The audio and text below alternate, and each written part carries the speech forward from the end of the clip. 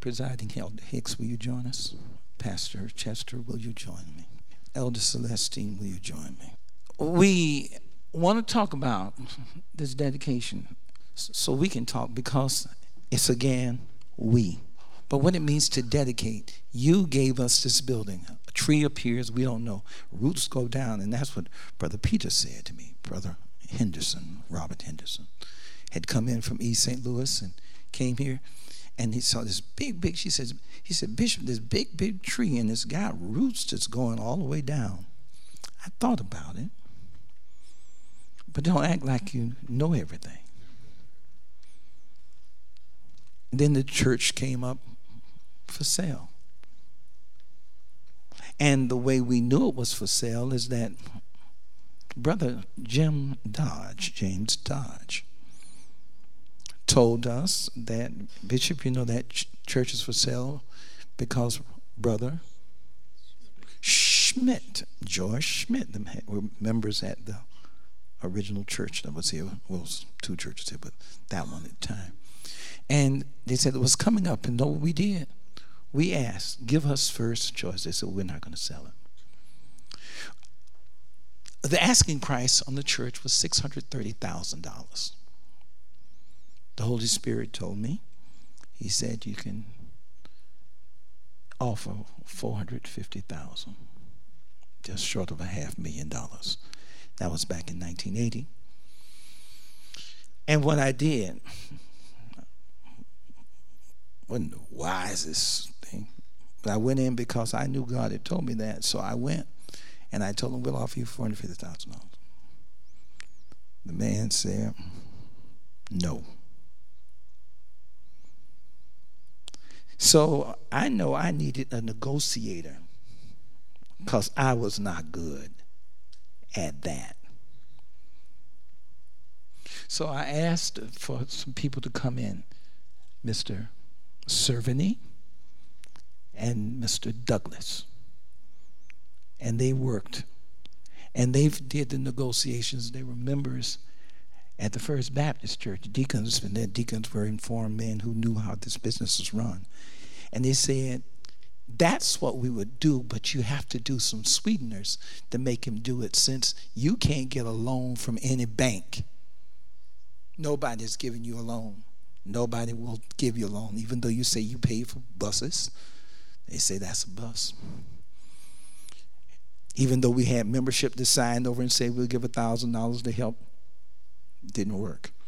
So he went into negotiations, the two of them, and they came and they looked at the place. And then they went about how it should be negotiated with our paying $20,000. So you can look at the history. Every 6 months, 25, and then every month, 2,000. So we had to come up every month with that beside the operating expenses. And because the saints had the mind, no, what is the scripture? You're supposed to read the scripture. They had the mind to work. Maybe you need to be at this table at the time. You had the mind to work. And they had the mind to work, and you have the mind to work. Watch this. For it is God who's working in you to mind his business. To mind his business. God who's working in you both to will and to do his good pleasure. And so I found people who could help, and we could do that together. And they negotiated. So we came in this place. My daddy was happy, very happy. We were, but we sat right down there on that bottom floor and saying, who do you care about? Do you care about anyone else beside yourself? I looked out in the morning rain. I saw the dewdrops on the trees, the flowers that bloomed in spring. They all meant something to me, all of that. The morning rain, New Horizon. I saw the dewdrops on the tree. Remember? The early dew that waters the earth. The early dew, as the scripture talks about it. God sends that. There was a dew came up from the midst of the earth and watered the earth, and the earth was sustainable. Not because there was rain, but because God sent the dew. The flowers that bloom in spring, the flowers that bloom in spring, and they're blooming to tell you it's a new time, it's a new day. And flowers indicate that the tree is fruitful, and it will bear fruit. For the flowers come, then the fruit. So he says, the flowers that bloom in spring, they all meant something to me. Then he compares and he says, but when I think of your love, when your love falls on me, real strong, when your love falls on me, because if love is not the basis of your involvement, you're in error. Love, not that I always want to be this, I always want to have this, I always want this degree, I want it all. That is not. If love is not the basis of your involvement, you're in error. Because other times you're seeking to get something, and love seeks to give something. For love seeketh not his own. Love seeketh not his own. It's always looking how we can broaden it. So much. My heart grows aflame in Jesus' name, and it happens early. For the Lord says, I will visit the land from the rising of the sun to the going down of the same. So he was with us from the beginning of the day, and surely he that helped us will see us through to the end. That was what that was about. Now, there is a scripture, and it says in Acts 1, and this one popped today, and we've come, and you have to help people because they'll forget. They'll think things are not important because they put other things, they have their own view. But what I say is you haven't lived your whole life yet. I can't tell you what Moses thought up to 80. I can't tell you what he thought from 40 to 80. You catch him 40 where he runs away from the land. Then you see him at 80 where God's choosing him. So you don't know what went on. Now here's a story that we all need to capture, and it's the 15th verse of the first chapter of Acts for this dedication. And in those days, Peter stood up in the midst of the disciples and said, the number of names together were about 120. Men and brethren, this scripture must needs have been fulfilled, which the Holy Ghost by the mouth of David spake before concerning Judas, which was a guide to them that took Jesus.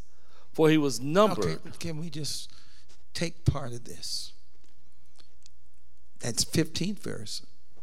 Peter, who's their leader, who Jesus said would be the leader. What happened? He stood up in the midst of the disciples. He stood up in the midst of the disciples. Means I have the floor. Then and said, men and brethren, this scripture must needs have been fulfilled. The scripture had to be fulfilled because the word of God cannot be broken. Which was spoken by? The Holy Ghost. The Holy Ghost through David. Let's get the Holy Ghost to lead us again. What happens? Can you truly say that the acts you've committed recently, things you've gone, the things you participated in, that the Holy Ghost told you to do that? Or you just assumed it was a good idea? West Coast to me wasn't a good idea. God told me, come home. We're not talking about good ideas, by the Spirit of God. So when he said, bring the people in the town, how was I supposed to know that he was setting me up for the bishopry, for conventions?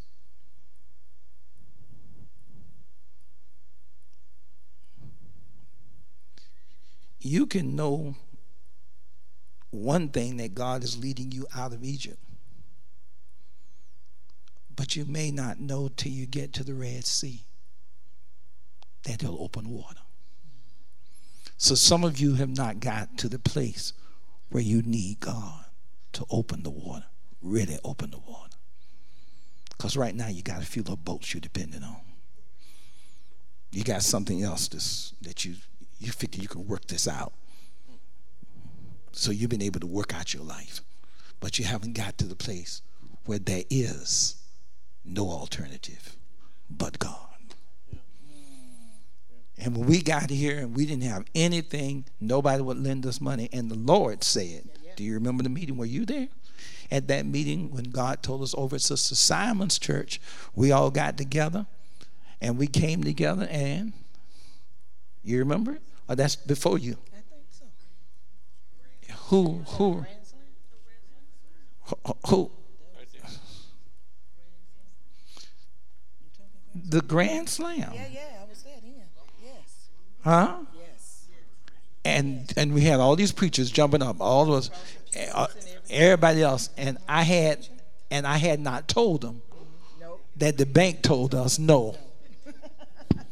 Everybody was shouting. They were tag team preaching. And Sister Simon, God bless her, she led us use a church, and we did that. And the Lord said, "Preach tonight, grand slam." Well, see, I did not know the baseball terminology, so I looked it up. All bases loaded, which means if you miss, everybody's out, because 3 strikes. The Lord said, you have a grand slam. That's when you hit a home run and you bring everybody in, including yourself.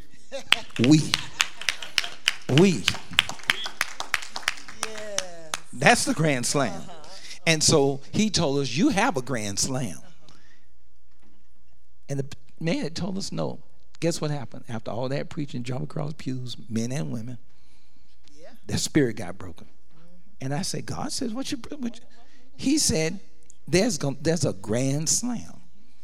And we came into this building.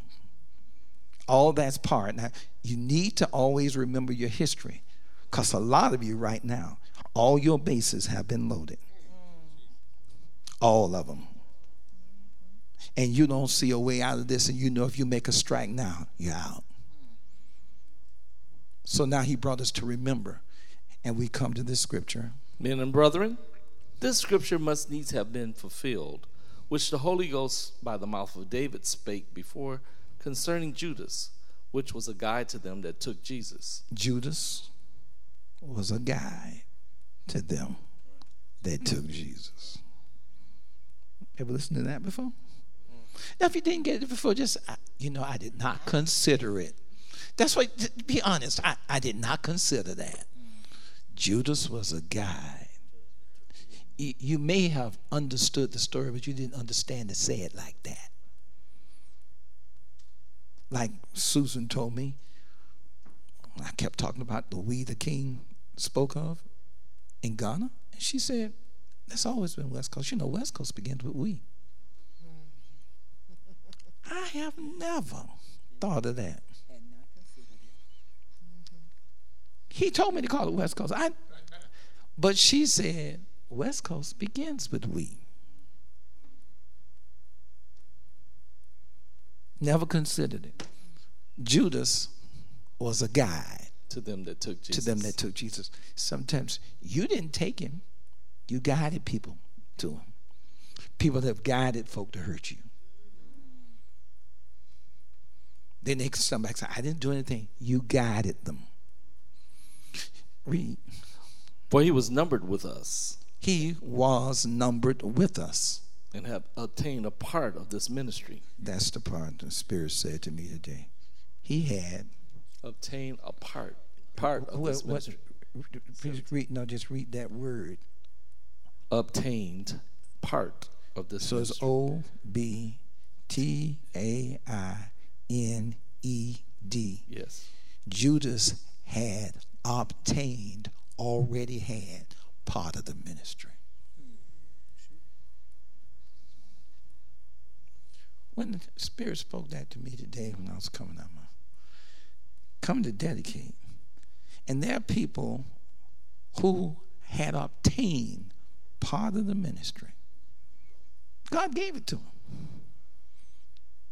He could do the stuff just like he obtained it, but he instead took on an alternate role, although it was already described in the scripture, of what? Leading somebody to Jesus. So what does it say? Now this man purchased a field with the reward of iniquity, and falling headlong, he burst asunder in the midst. And so the church talked about it in that first meeting. This happened to us. We had a difficulty to occur. Judas had part of it. They knew him. He had been with them for 3 years, the length of the period. But something happened. So we have to review these things that we do, because sometimes people have every intent and think that things are going well, but they have something else in their minds.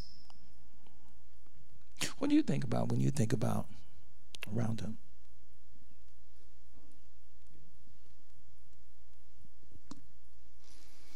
It's a time when historically, when a lot of people came from a lot of different churches to be with us. You used to say, God is taking us another round up and another round up and another round up. And they came to be with us, going around up. Mm-hmm. And we were just being in fellowship with all people, because it was our duty to take care of those who were invited. So it kept us with the spirit of hospitality. And Christ told us, don't forget to be hospitable. And now when you ask some people about their cars. All those people used to live in our homes. Right. Yeah. Because we had served. But now a lot of us have our homes that no one has stayed in, cars that nobody has taken a ride in. And so we come at this time. People, did I invite the other people to come in and speak to you concerning it? No, you need to speak to yourselves. You need to see what's inside each one of you, because you're underestimated. So we have to see who we are. See who we are together. Think about it. So when you think about dedication, what do you think about? This was a place that you could come and hear the true word of God. And during the time that I first came around the ministry, people were hungry for the word. They wanted to know what thus saith the Lord. And the experience of being in the Roundup was so unique because Reverend Chester's was one of the first homes that I stayed in when I used to come down. And the conversations that were going after service, at breakfast, during the day, helped you to get more clarity of what God was saying in the services, how God was dealing with people, the different testimonies that people had that you didn't hear in the service but you heard in the homes. It left a lasting impact upon your life because you were, I guess the best way I could say it is, you were worded. May I ask a question here? So you say you stayed at Reverend Chester's home, and that was your first time? Yes, he stayed at Newtown. It was Church Street. Yeah, my where I'm going is this. What year was that? Probably 82, 83. And why do you still remember it? That's where I'm going. Why do you still remember 82, 92, 2002, 2012, 2017? What do we have? How many years now? 35 years. And you're still remembering a first day. Lasting impression. First impression is a lasting impression. Roundup 44. Are we still making lasting impressions? Yeah, because one of the things that really grabs you is nobody knew me. I was from Alabama, a college student, and I had never been to Sarasota before, but people were warm, friendly, kind, generous, and it just engulfs you. When I think of your love, when your love falls on me real strong, he housed the West Coast ministry. He housed it so that from here we could reach the rest of the world. He told us that back then. I'm going to give you a place to house, to work from.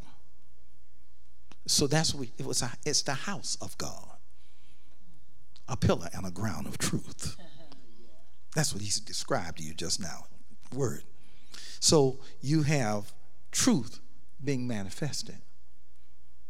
So 32 years, you remember that. And what what was your impression if you were were you at the dedication, the first one? Yes. And what happened?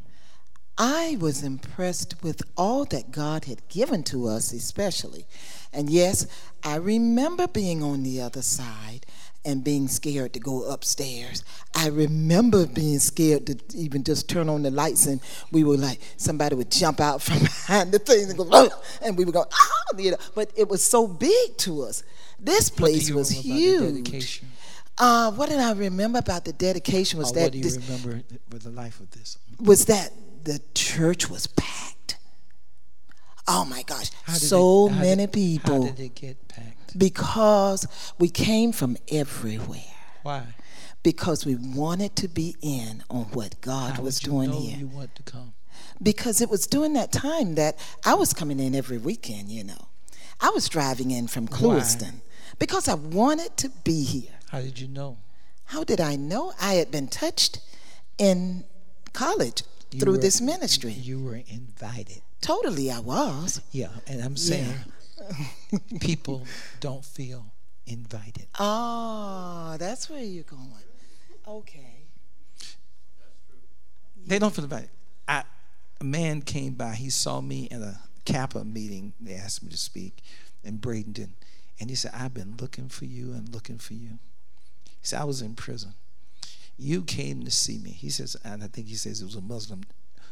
But he said, you came to see me, and I have been looking for you. I said, we're right at 403 North Washington Boulevard. This was like 4 or 5 years ago. And he said, he said, I worked out on Washington Boulevard. He says, where is that? I said, there's a car lot, and then there's a church. He said, that's where you are? I've been passing by that building all the time, and I wouldn't know you were there. I said, with that big West Coast out front, with that sign on the billboards we have, 42,000 cars pass by here every day. I think it's 42,000 people pass by our door every day. So how would he know? Because you knew in Clewiston, but not because you were passing by the building. No, it was because I wanted to be a part too, though. I wanted to be a part of what God was doing here. So therefore, it was not a hard trek for me to get here. Though it was a long way to get here, but it was not hard for me. What do you call a long way? Because it was a 3.5 drive. 3.5 hour drive. That's correct. And so you did that drive. I did that drive. And so we have people who live right around the street who won't come. By myself, I did that drive to come.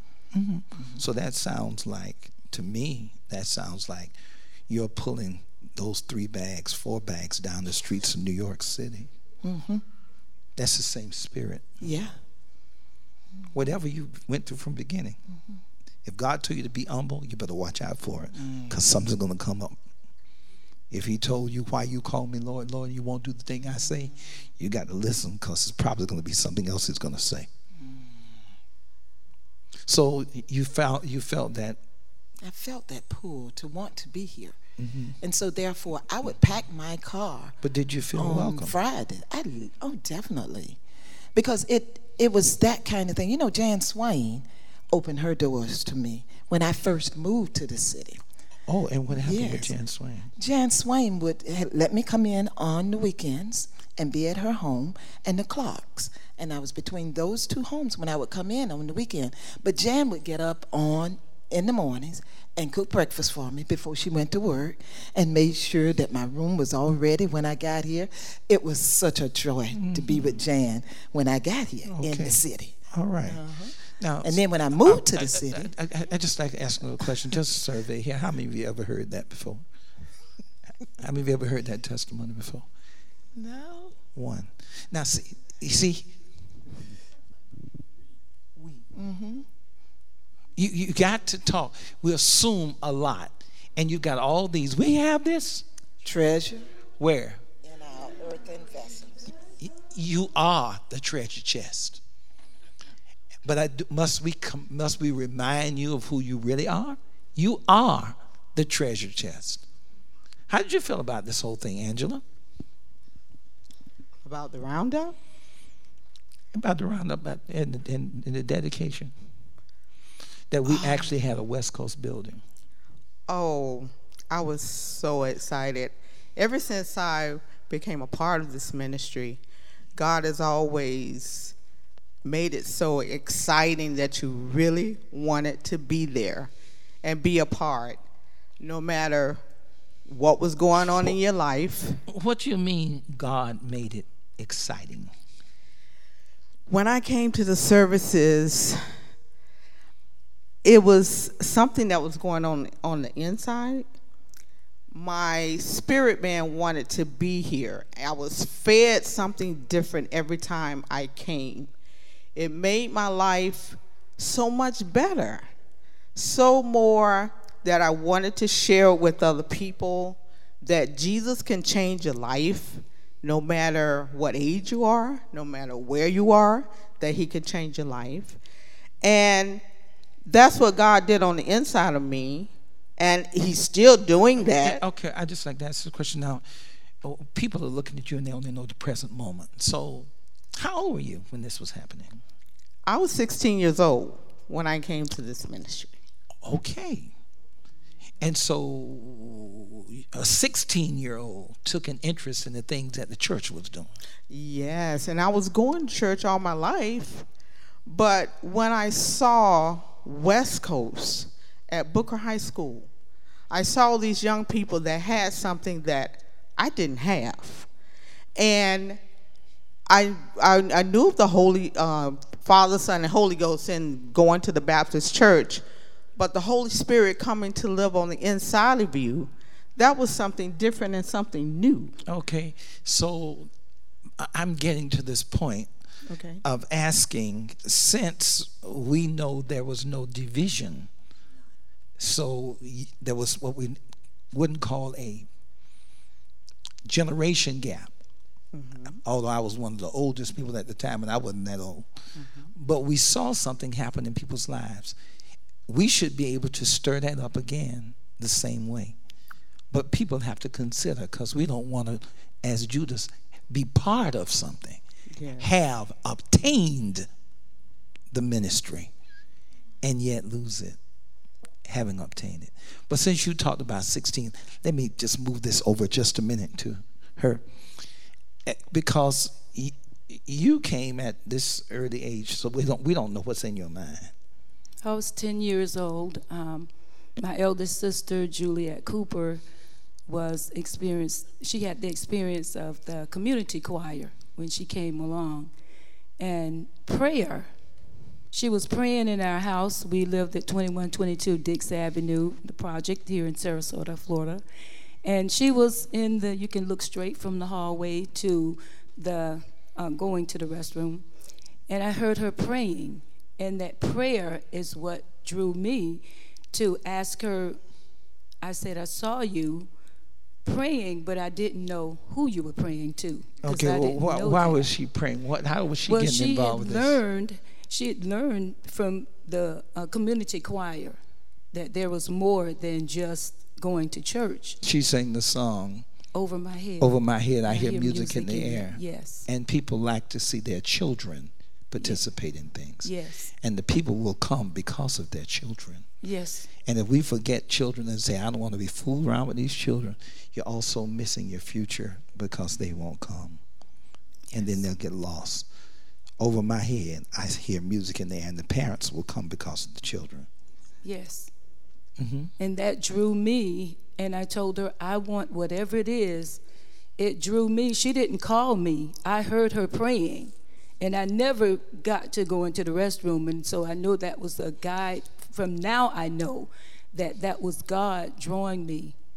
Okay, how did you feel when West Coast gets its own building? I felt really good because I participated in going out to help to raise the funds at a young age.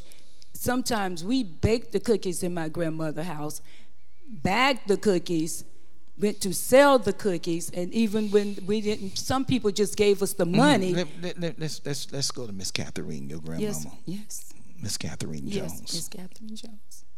Let's go to her. And when we talk about her, she asked me in 1980 at the dedication, 82. She said, Henry, give me a copy of that mortgage you burned. Yes. Miss Catherine Jones. Yes. When they said, she and her sister said, Brother Porter can help everybody. He can help. She said, well, Henry can't help everybody. And she says, now don't read me wrong. I'm not saying he doesn't have power. No. She said, everybody don't want his help. That's right. That's what she said, That's told what them when she they were said. little girls. Yes. But then in 1982, when we paid off the building after we had a dedication, and we had, we did everything on the 18th. That's why we met. We meet tonight for the same reason. Yes. She asked for that. She said, I just want to take it to some people. Give me a copy of that because we've been trying to pay off a van at our church. And we couldn't pay off the van. She wasn't saying they couldn't. Somehow people lost it. She said, you all have paid off a building. It's $450,000, but you paid it off in 2 years. Yes. And saying, we're still trying to pay on the van for 4. What she was saying, Miss Jones. Yes. Miss Catherine, I called her. So what she was trying to say to us, she said, if they could stir up the people again all over. So West Coast was about West Coast, the whole West Coast of Florida. Yes.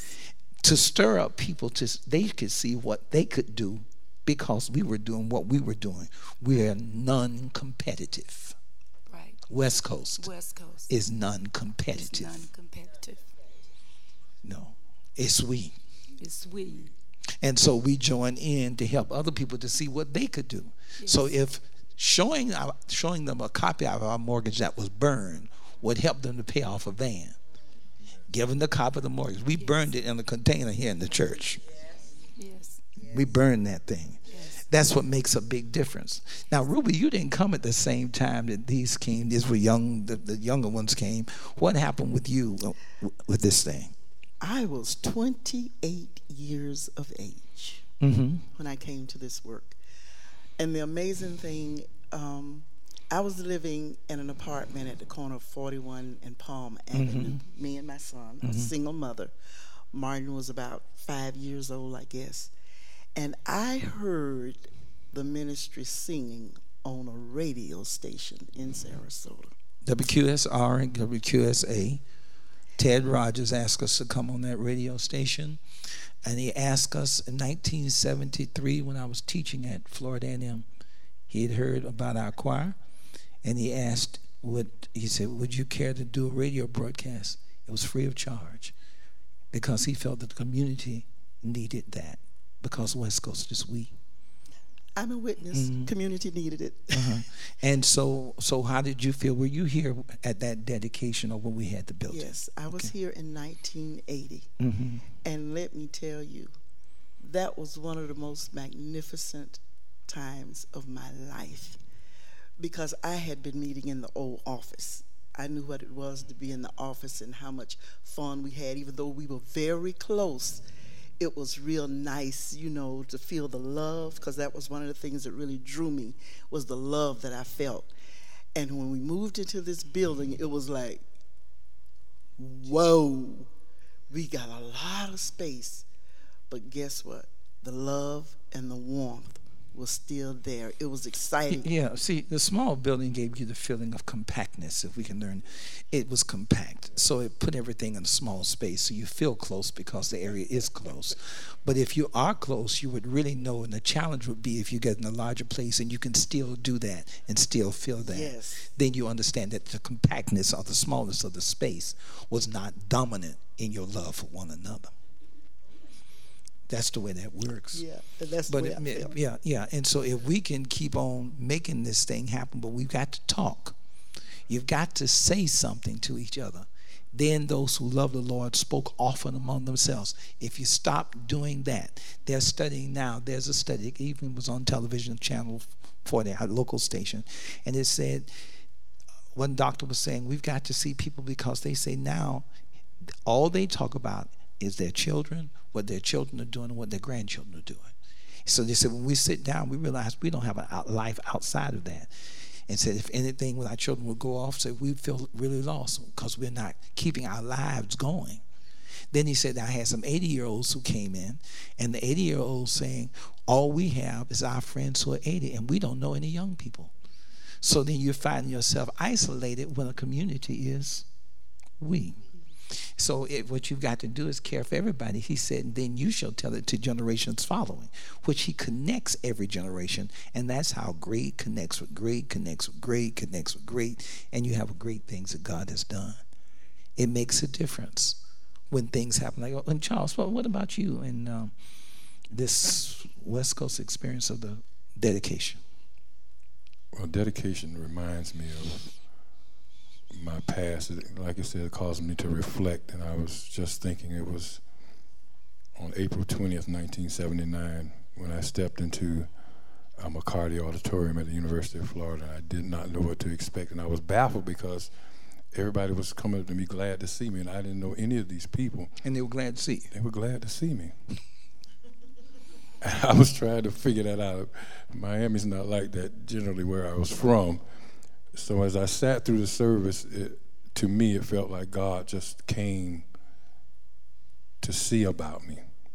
And when you made the altar call, I stepped out in the aisle and someone came up behind me, and my life changed. I mean, it kind of blew up. It reminded me of your poem that says, Joy Unlimited, like something blew up, because the next day they were going to Eatonville.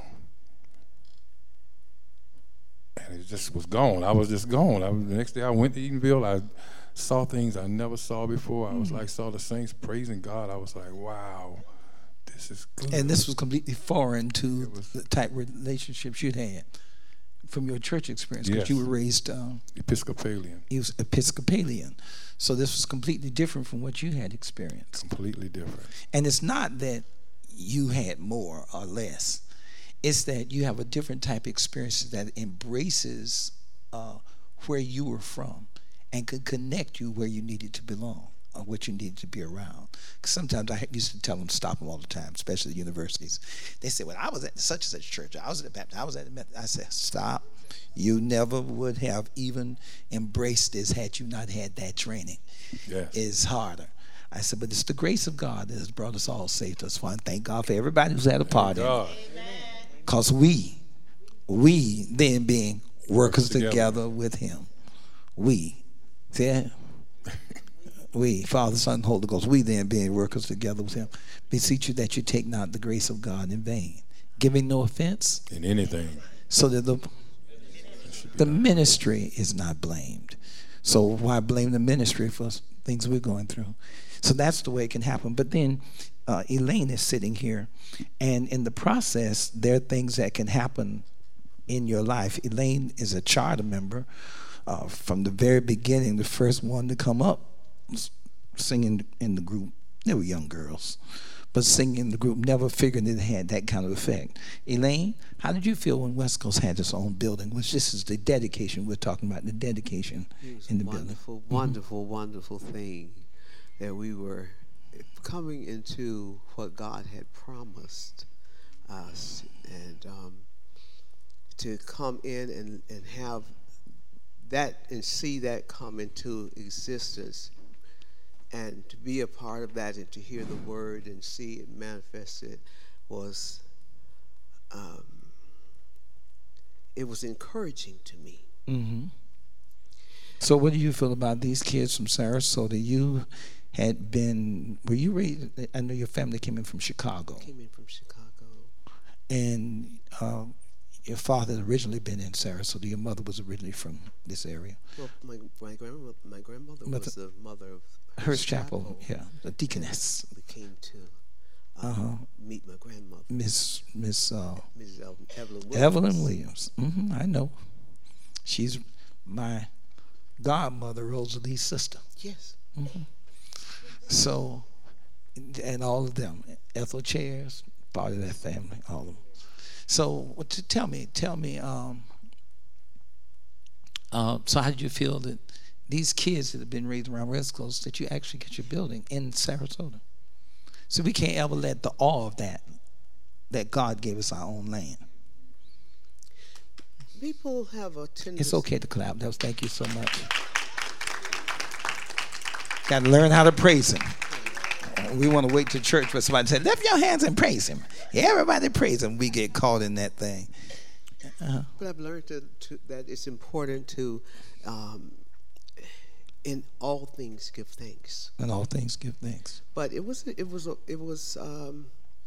People have a tendency sometimes to put limitations because of age and all, and that's why I said it was encouraging, because we began singing songs that were popular that said, "I'm a witness, God saves the young," and West Coast was that manifestation of that. That God. I'm a witness, God. I'm a witness. God saves the young. I'm a witness. God saves the young. I'm a witness. God saves the young. And God. And you can be happy too if you just believe. You can be happy too if you just believe. That's what it takes. That's what it takes. Believing. Yeah. Believing that God's word is true, because it's him doing the work. He did the whole thing for us. So we celebrate by talking in the dedication. We shall remember all the way that the Lord brought us. And he says these 40 years. And he was talking to the people who were living then were the ones who were 19 years old when he's led them out. They had been in the wilderness 40 years. So you need somebody who's still here. Any 40-year-old people, 40-year people here. Any 40 years. 40 years. You've been here 40 years. No, don't see the hands. Yeah, 40. Then the 40-year folk, since you must be the tellers of the story. And you have a story to tell. You have a story to tell. And what is that story, Brenda? Oh, I'm very happy to be here. And the dedication brings just as much to me as it would anybody, because when I came it was in 1977. And at that time I was very sad, depressed, young lady with 3 kids, living with my boyfriend and on drugs. And I remember one late morning a girl came to school saying, "Brother Porter in town, he's going to have a concert." I didn't know nothing about no concert. I hadn't been going to church. I didn't even own a dress.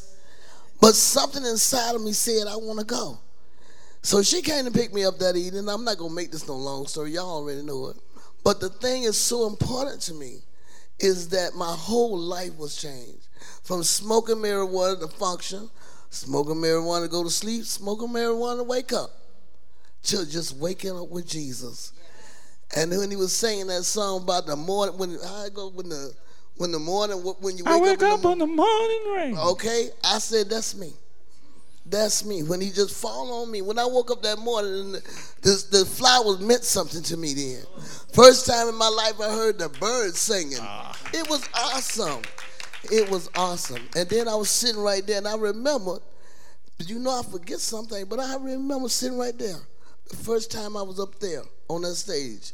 And I remember that I had gotten saved, probably was saved for about a year. And I came here to one of these special services, and the people knew my name. And I remember Brother Bishop saying, "Who is Brenda?" Everybody keeps talking about Brenda. And I said to myself, well, that's me. These people don't know me. But one thing I know about this we thing, once you come in here, you're part of the we. You're part of the we. That makes all the difference in the world. And if you don't know how to hold things together, you can take a good thing. That's the scripture there with Judas. He was part of it. The Bible says he obtained. And so you can be part of something and not know how to keep it. You know that because you lost so much of your money and stuff that was yours, houses that was yours, and you lost it. So you know you can have something and not maintain it. So this is the same way with ministry. If you don't know what makes you can bring about changes too quick. And if you say something to people too quick, they don't know how to react. It has nothing to do with you. It has to do with their rate of change. We teach that in calculus. the rate of change. And you can change things too quick, and you take people to shock. Then they just don't know how to respond to you. And they're thinking that you're taking everything that's dear to them. So you have to understand that. So when we came, they told us, we will not sell this church. This church has always been to such and such and such. We will not. And we could not conflict with that feeling. But then they said, the deacons and all said, well, we have to sell it. We cannot maintain this building. But we couldn't have the people feel like we were taking something that they valued, that was theirs and on this corner for how long? So they felt like it would say something about them, their loss. It would speak a loss rather than a gain. That you're now going to another place in a neighborhood where people can attend and not taking something. So we sometimes do that to people. The rate of change is too quick. So you have to do something that makes people feel still part of it and not broken. That's what happens to our communities with gentrification. You take the community and the people feel like you've taken everything we have. And then there are people who get pushed who don't know how to deal with it.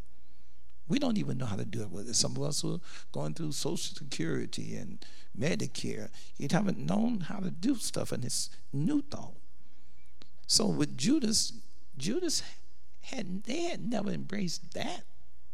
And he had obtained something, but didn't know he was also fulfillment of the scripture. He just didn't have it in him to maintain it.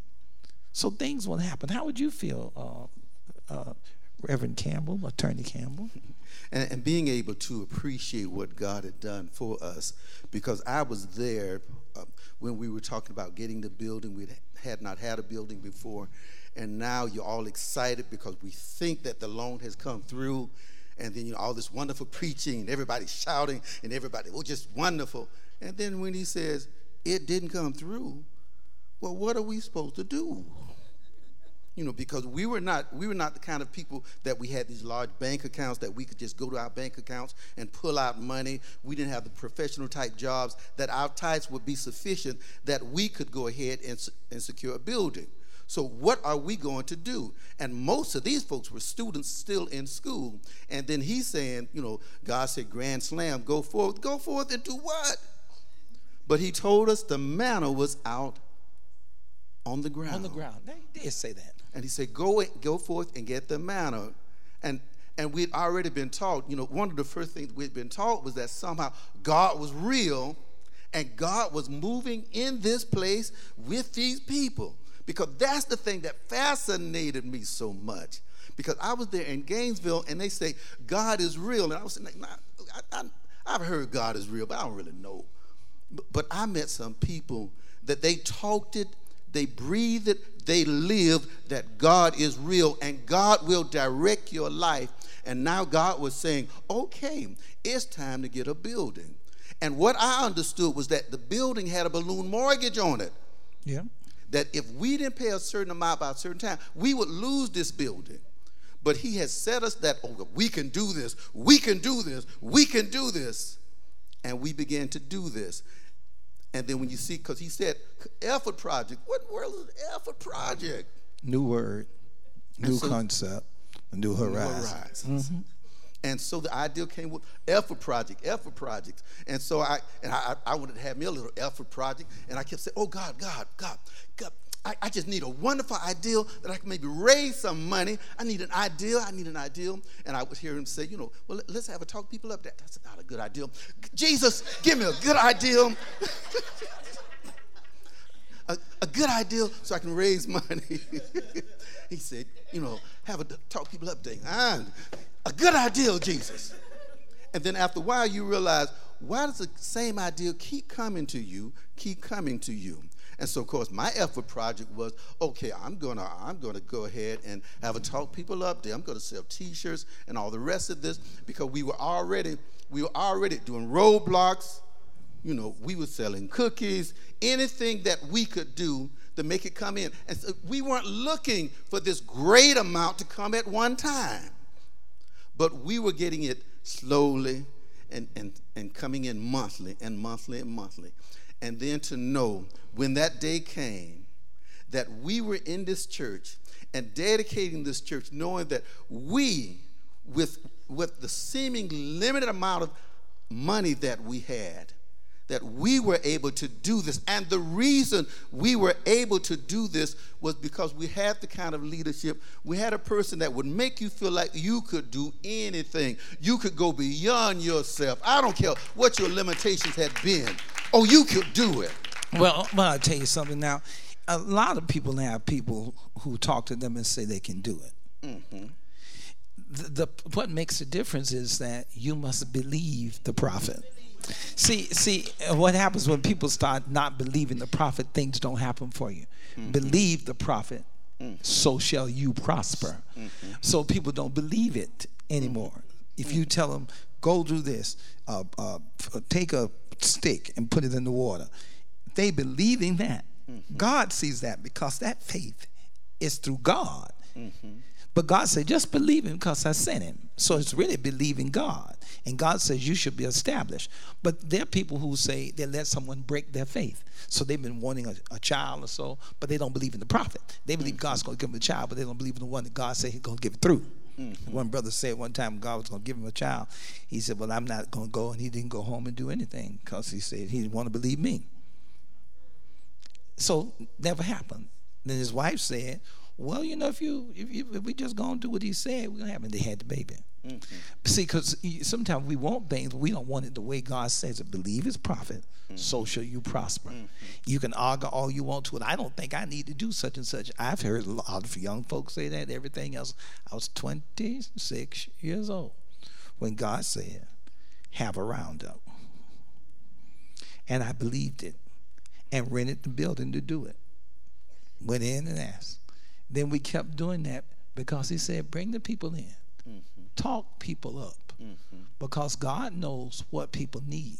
Mm-hmm. So if he says talk them up, he needs them talked up out of the dungeon, talked up out of slavery, talked up out of sickness, talked up out of doubt, talked up out of situations that held them down, talked up to education, talked up to success. So he said, talk them up. It was prophetic. And if you believe the prophet, you prosper. Give them a big hand, everybody. I've got on this side. My name is Yvette German. And what happened with you, Yvette? I came to the ministry I can't say that I walked past the church or anything like that. It was an ad in the paper where they were asking for those that wanted to participate in the community gospel choir to come to this rehearsal.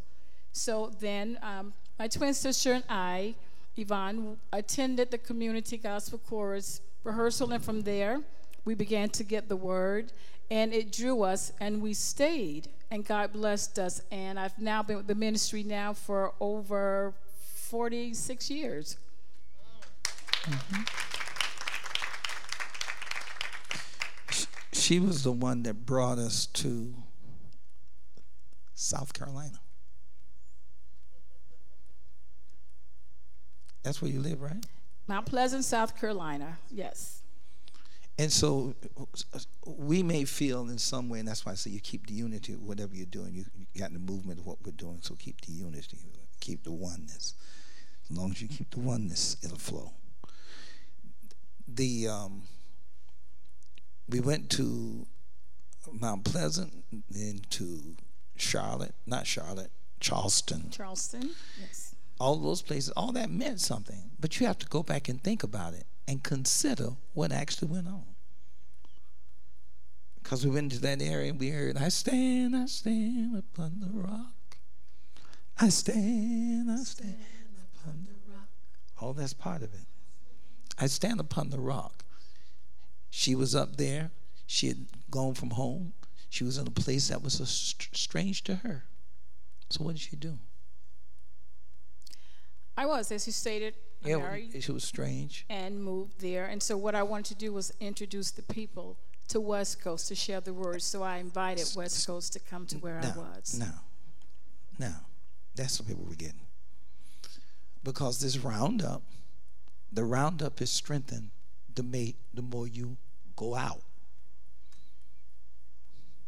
The more you go out, the more you have to round up. Round up means to assemble. So God said, round the people up. That's what we call it by a little name, round up.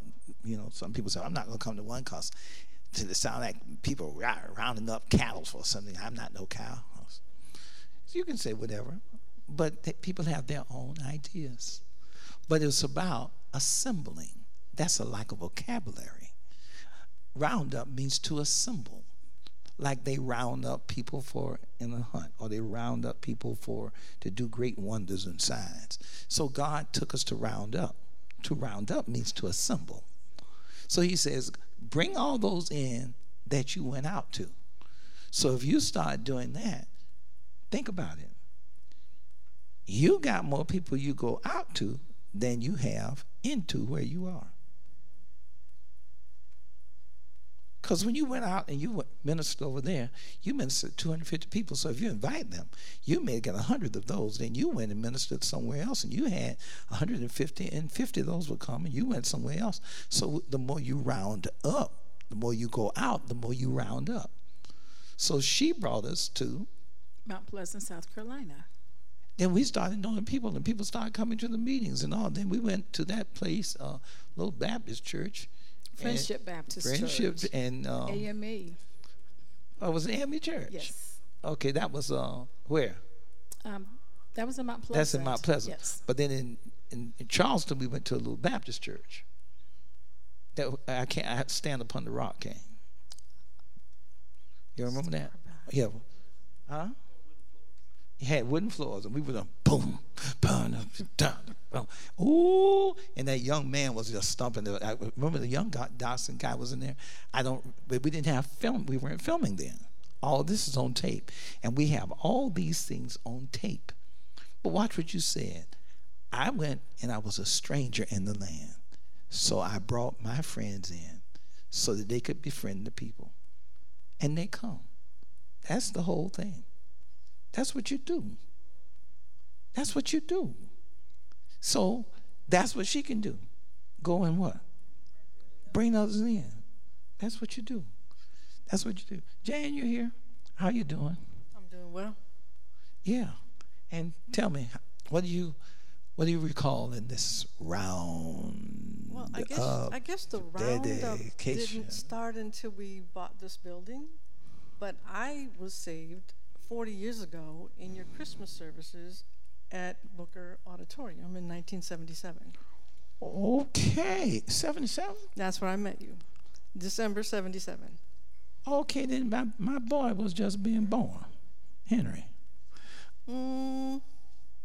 Okay, he's 40. Yeah. He's the same age as Krista, so it was a little before that then. Yeah, okay. Okay, 76, because 76. Krista was born in 77, so December 76. Okay. Okay. Yeah, I got married. Years. So that wasn't a roundup, though. That was your December celebration. Okay, but we always had a Christmas concert. Always had Christmas. Because the people wanted to be celebratory, and we had something to help them celebrate. You had a series of services. I mean, if you're Macy's, you sell your toys. Because I missed Thanksgiving. Okay. And I couldn't wait to find. I wanted to give my life to Christ, but I wanted to do it in this ministry, even though I didn't know you. Because I had heard what you taught, and I had heard what you practiced, and I had heard about the young people, and I had heard about the music, and I had heard about the salvation and deliverance for people, and I heard about life-changing experiences through someone I worked with. So, faith came by hearing. Yes. Okay, and that by the word of God. Amen. And then you desired it because you heard about it. I came here searching for that. I came from New York searching for that, having no idea where to find it or that I knew that it existed from a book I'd read. Okay. So I was looking for it. All right. And when she talked about it, I said, that's where I need to go. I need to find out, how do you find that God? I want to connect with that God, the one that teaches practical Christian living. This is not something we just go to church and hear about and go home and do whatever we want to do. I was looking for the one that had a discipline, had purpose, had meaning, had something to do with Monday, Tuesday, Wednesday, Thursday, Friday, Saturday. And she talked about that God. And she said, you have to go hear this man of God. You have to come. And she invited me at Thanksgiving, and I chickened out. I didn't come because I was afraid of where I was going. Okay, that stops us sometimes. And so I didn't come, and then I just lamented, but actually anxiously waited for December. I can hear that. Afraid of being alone and left in a cold despair. I just needed to know somebody really cared, and there's nothing gonna hold me back. There's nothing gonna hold me back. There's nothing hold me back. There's nothing gonna hold me back. And that's that thing you said. See, that interest. And that's what we have to put. The people can't be afraid to come where you are. She said, I chicken out. Listen to the testimony. This is the we. I chicken out because of the place it was being held. But then that next time it was held to different thing. I've been watching from the sidelines long enough, missing out on everything while the saints are having, going in my direction, a direction from the world I wanted to turn. Afraid of being alone and left in a cold despair. I just needed to know somebody really cared. There's nothing gonna hold me back. Now, Jim came on Thanksgiving. Okay. And came home talking about it. And came home talking about But it. there was no service until December. But there was not another service that I knew about. Well, we only did services once a month in Once a month. Sarasota. So when people say, "Oh, well, I wasn't at the service," look, we had one service in Sarasota once a month. It was at 2:00. I had a service at the Book Auditorium from 2 to about 4 because we had 6. We had to get out because they had the time. And we came to that service, and we did one service in Sarasota on the 4th or the 2nd Sunday. Then we did one in Tallahassee. Then we did the rest of the ones we did traveling around. But we didn't offer but one service in Sarasota, had no building. And so now when we come, I expect the folk to show. But you know what? You won't get anything if you don't believe. Well, when she came expecting, she told you what happened to her. She found what she came from New York looking for. Now, I think that's a marvelous testimony. Thank you so much, Jen. And we have here Valley Crumb. Hey, Valley. Hi. Okay, what about what you remember about our dedication here? I remember being so excited. I'm originally from Tampa, Florida, and that's where I met the ministry in Tampa, Florida, at a church that I was attending. And you preached, "Why won't this tick-tocking and this click-clocking stop?" Oh. I remember that. That sermon stuck with me. And I watched you, and I watched all the young people with you. And I knew from that moment that that was what I needed, and that was what I was looking for in my life. I knew it was God, someone who would love me regardless to what I had done or what I would do, who would always be there for me. Or what you had not done. Or what I had not done. Yeah. Yes. And so that word captured me. So from that moment on, as often as I could get to where West Coast was, I did. I made an effort to get there. And then so when we attained the church, I did my part, Effort Projects in Tampa, doing roadblocks in Tampa as well, and also coming up here to Sarasota and going out with the team to do some. I am a baker. I bake. And so I would bake. We would do the cookies and bake them and go out and sell. And I had my own thing. I would bake cakes and pies. I didn't have a car, but I would get on the bus with my goods and take them to the job. Well, listen to that. I get on the bus and I take my goods because I had an effort project. Yes. So you do that now? You get on the bus and just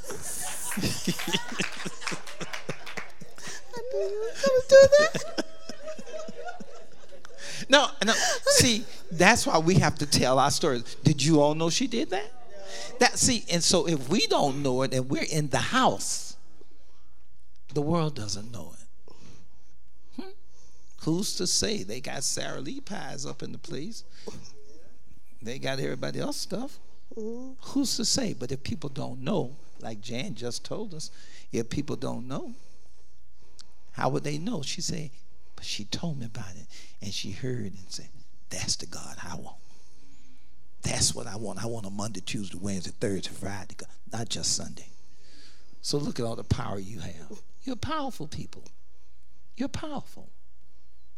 Yeah, God called you because you have purpose. And that made you just all these years. So if I may ask, so how old were you back then? I was 19. She was a 19-year-old young woman. 19 years old. Now a dedicated teacher at the West Coast School. Yes.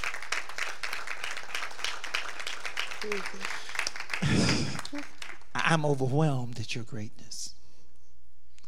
But he said to me, because I was sitting down trying to figure, what do I do? He says, you need to talk. Reacquaint yourself with him. Remember that Job said that? Reacquaint yourself with him. And the apostles gathered themselves together unto Jesus. The apostles gathered themselves unto Jesus and told him all things, both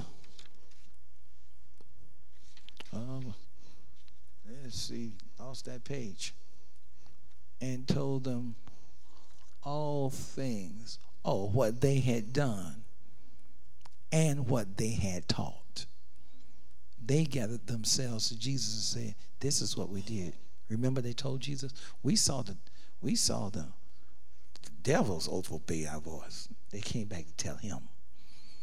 They came back to tell him what they taught. And so sometimes we come and we want to come to the church. We want to come to the roundup. We want to wait. Well, when you're going to call the meeting to do such and such, won't be doing that. Because somehow, and he says the apostles gathered themselves, not the disciples here. If you notice in Mark 6, it says the apostles. Thank you so much, Vaylee. Powerful testimony. I'm glad to know that.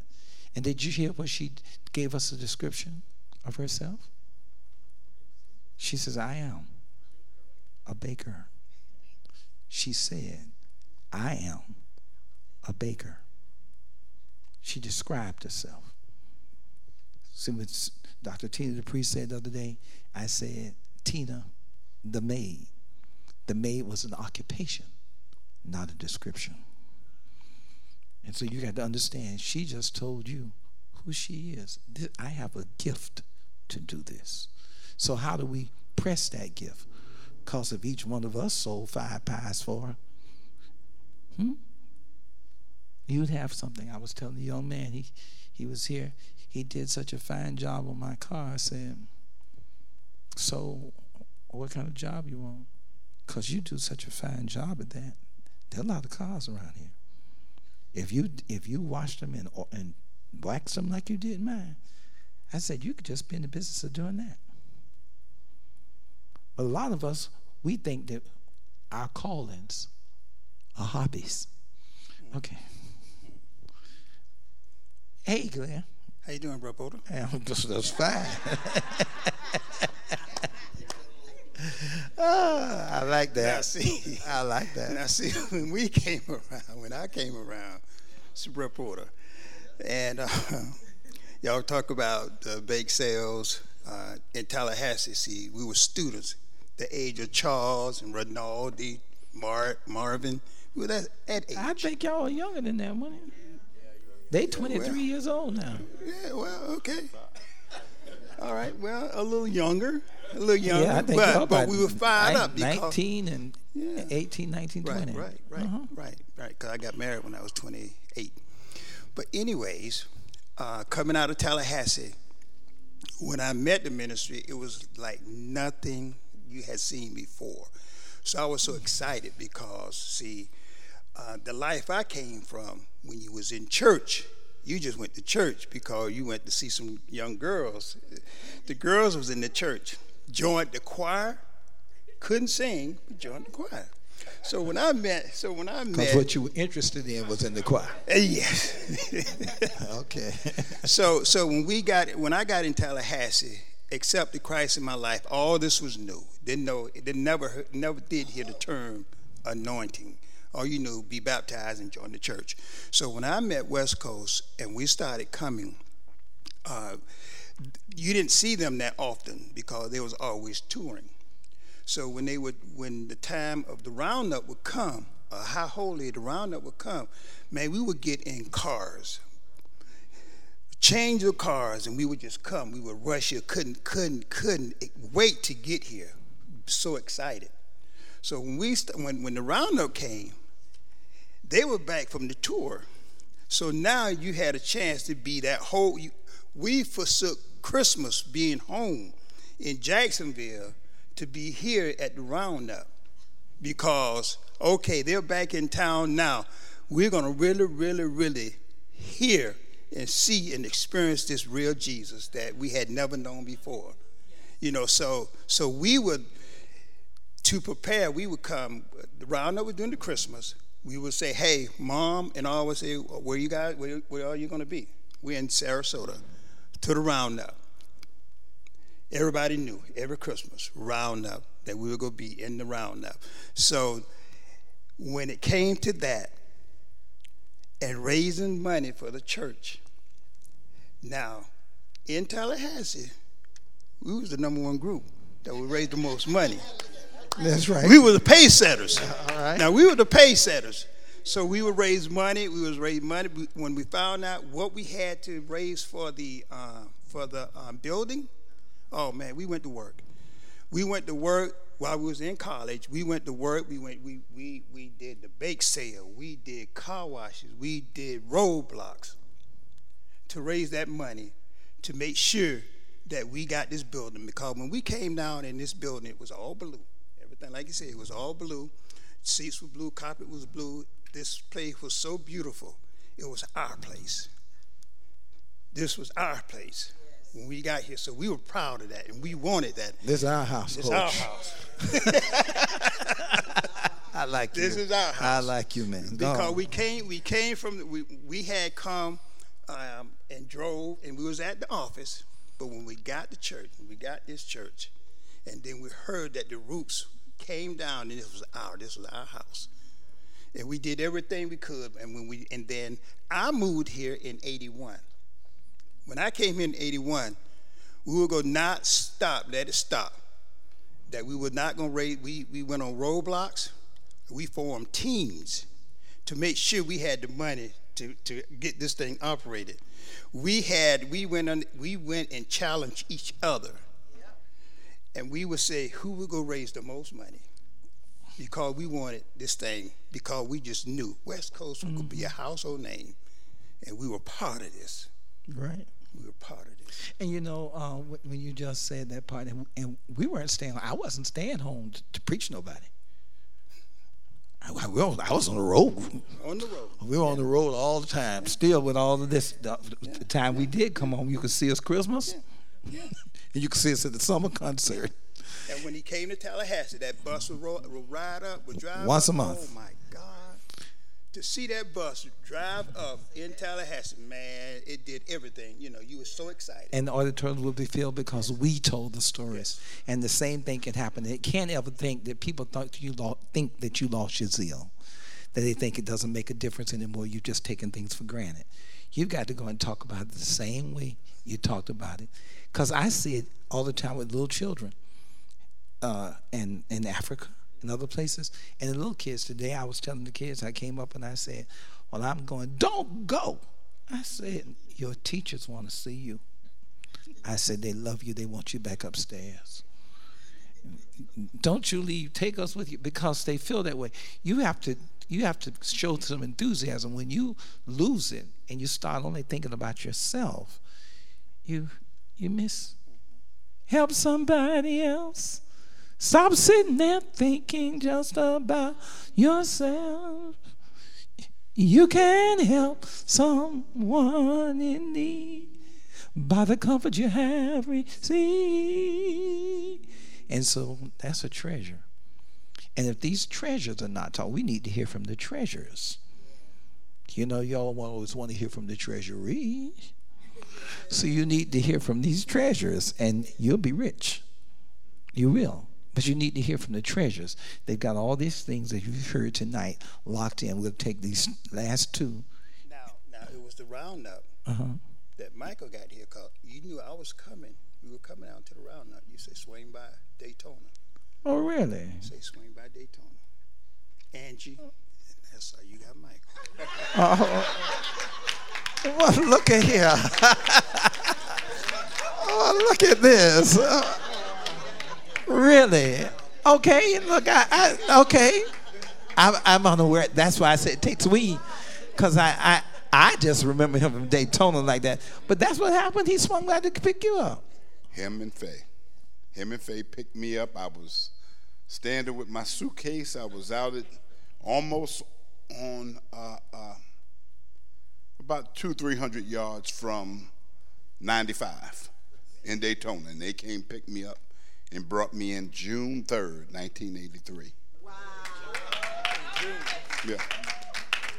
Okay. Yeah. And you know, I was in Daytona. I was going through a bad time in my head, and I met the Lord Jesus. Somebody gave me a little green Bible. I read it. I cried. I believed, and my life changed like pow. I mean, the next day was entirely different. And then I heard some music on the quad. No, I don't know whether I heard the music on the quad or whether I was sitting in class, and there was an excitement. There was a stirring at Bethune in my class, and they were talking about Brother Porter and how he had come. I mean, before the class started, I was sitting there with my habit to be ready, prepared, and they were talking about you, and you told John Smith, and he was notorious, that he's a preacher and he's going to be saved. It happened subsequently. And you know, as I've been going down through the years, I found out. But the thing is, you know, it was a stirring. And I went in and I listened. I was about halfway in, and, you know, for me it was like Killing Me Softly with his song. You know, imitations as your life goes on and on. Imitations as you forget God's son. Imitations, vanity of life. You don't know who you are without Christ in your life. So, you know, just it was really working on me. Yeah. So I came up and, you know, to thank you. You know, I was unchurched, but you told me, you said, you know what? If you like chicken, you'll still like chicken. If you got saved, you like chicken, you'll still like chicken. And if you like the color blue, you'll still like blue. God just takes out what's detrimental in your life, what's going to destroy you anyway. And I never forgot that. I came through subsequently. I saw the young people from Daytona. We would come in, and it was like, whoa. I mean, standing at the station, ticket in my hand, and seeing all these young folks and looking good. You know, looking good, the music good, the message powerful. And when I got here, message powerful, I would have 12 pages of notes every night. And I mean, we were going long times, but I came in for help, and I got that and more. You know what I came here for, I got it. All right, all right. But not only did I get it, I got the cake of life. I call this the cake. If you know God, you got a relationship with God, you got a good spouse, and your children doing well, that's the cake. That's the cake? All right. All right. All right. Well, got the cake. Got the cake and eat it too. Yeah. You know, but this is what we had to do when the Lord said this thing, because so I bring in these speakers and all. They're good. Everything's for its time. But he said, you all need to reacquaint yourself. Because this testimony, I didn't know that. Standing on the highway. See, and this is what you have to do, because the other younger people who were not born, they don't know that was our method. See, they got friends, but they don't know the methods of getting them in. And what God gave us was the methodology of soul winning, how to win people, have a method about it. Be meticulous in your method. Because we're communicating. Glenn, we got a guy down there in Daytona. Go by and pick him up. And you arrange for people to do it, because some people won't see possibilities till you show them what they are. They won't ever see what they can really do until you show them what they are. And so that possibility, because he always opened his house. Michael had this huge house. It was huge, bigger than any houses we had been staying in. I stayed there a couple of times. He was just so friendly. I see him on his bicycle. See, I remember him on the bicycle. He always rode that bicycle. He was very athletic, and he was just a nice guy. But I didn't know he had a hunger like he just talked about, because we didn't talk that region. I'm usually talking to people post-salvation. Sometimes I'm talking to people post-salvation, and they hadn't been saved, because I just assumed that they're enjoying it so much. Hell, but I remember that phrase. Yeah, if you like such and such, you still like it. Yeah, I remember that. I haven't used that in ages. Oh, but that's good. But at his home there, and the people there, and the people gathered. And I remember that guy now you called Smith. I remember that was on that stage at was it White Auditorium? What auditorium? Bethune, was it White Hall? White Hall at Bethune-Cookman University. And this is what happens. And so other young people must rise up. They can't just expect us, Henry Porter, to jump on the plane all the time. I like jumping on it. But, they asked me about a bus. I said, y'all get one. I said, now you got to understand, you got to have faith. Because if God give you a bus, He's got to give you a bus driver. And these guys can give you some people that want to ride on that bus. Because what you're going to have a bus for, and it just sits out in the yard. So you got to reclaim it again and see the faith in it again. Alma, you go way back. So what about it to you? Okay, 1971 is when I came, and 71, 72, 73. The bus and the van did not move unless I was on it. I did travel all around the state of Florida and Georgia. Now, I did some traveling. I was on that bus. Oh, no, I was there. And I remember when I had no cares and no worries, I was on that bus and on that van. I went to the universities when you all was being saved and won. And back when we was... Okay, pull that rank, girl. Oh, yes, I was there. Now, okay. But I remember when we did they had the little gleaning cups, and we went out through the projects and through the neighborhood, and we would do our best to get whatever they gave us in the little tiny gleaning cups. And I always wanted to be a part. And 75, I got married, so we went to South Dakota and to Alaska and places. Then we had the first child in 76 and 77. We came back, and I was in and out of town, and I always wanted to be here. But when I was in Miami, I had to wait until the High Holy to come up. That's the only time we came up. But I was so excited when we got the building, and I heard all about that. I always wanted to be, and I always wanted that West Coast experience here again after I had moved all those places. So when I was able to come back and stay in this city, that fulfilled my joy most, because you always told us you can do better than this. Mm-hmm. But then you came and said, do better than your best. So I know I have no reason not to do my best. But this is the best thing that has happened, and this is where I want to be, and this is what I love.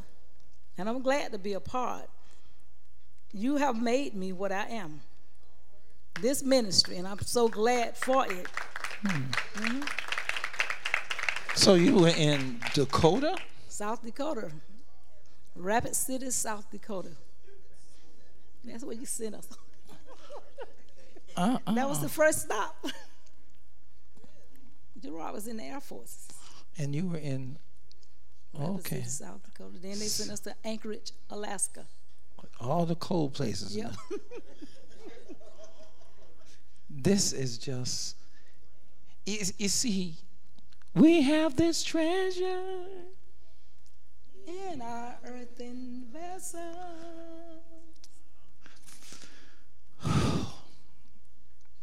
God, you have given us treasures.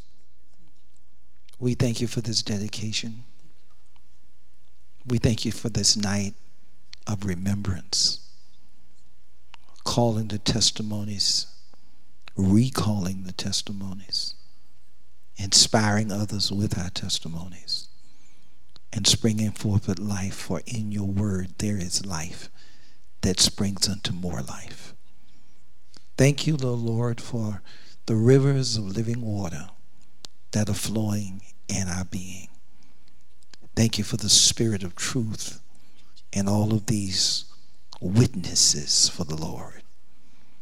Thank you, dear Father, for how you moved upon the minds of others, and you're still doing so here tonight. Father, we will publish this word. We will tell the other generations of your loving grace. Thank you for this dedication. Thank you for giving us this building. Thank you for helping us to remove all debt. God, we don't want to pay any more bills.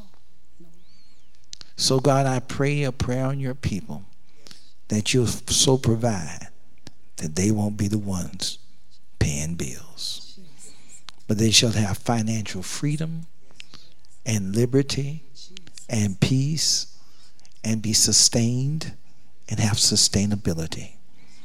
I pray and I mark this people with the blessing of God. I bless them in the name of Jesus as you call me to be a man of God. And so, Father, I mark them with the blessing of the Holy One. I bless them in the name of Jesus, the Son of God. Now, God, let your blessings herefore and now abide. Thank you for the sharing of these testimonies and for the great grace we feel in our hearts. Thank you. Thank you, Holy Ghost, for filling us and reminding of us about the great love you gave us for one another. Hallelujah. We know we have passed from death to life because we love the brethren. We know we passed. It's written in the word, from death to life, because we love the brethren. Out of all that we've gone through, no matter what we know, it was never enough wrong to make us not do right. We love the Lord. And we're grateful for what he's done. We're willing forgivers because God has made a change in our lives. I mean, not a mere modification. But the Lord has changed us, and we can do better than best we've done already. That testimony, they stir me. We have this treasure. I see why he said that in that book. We have these treasures in earthen vessels.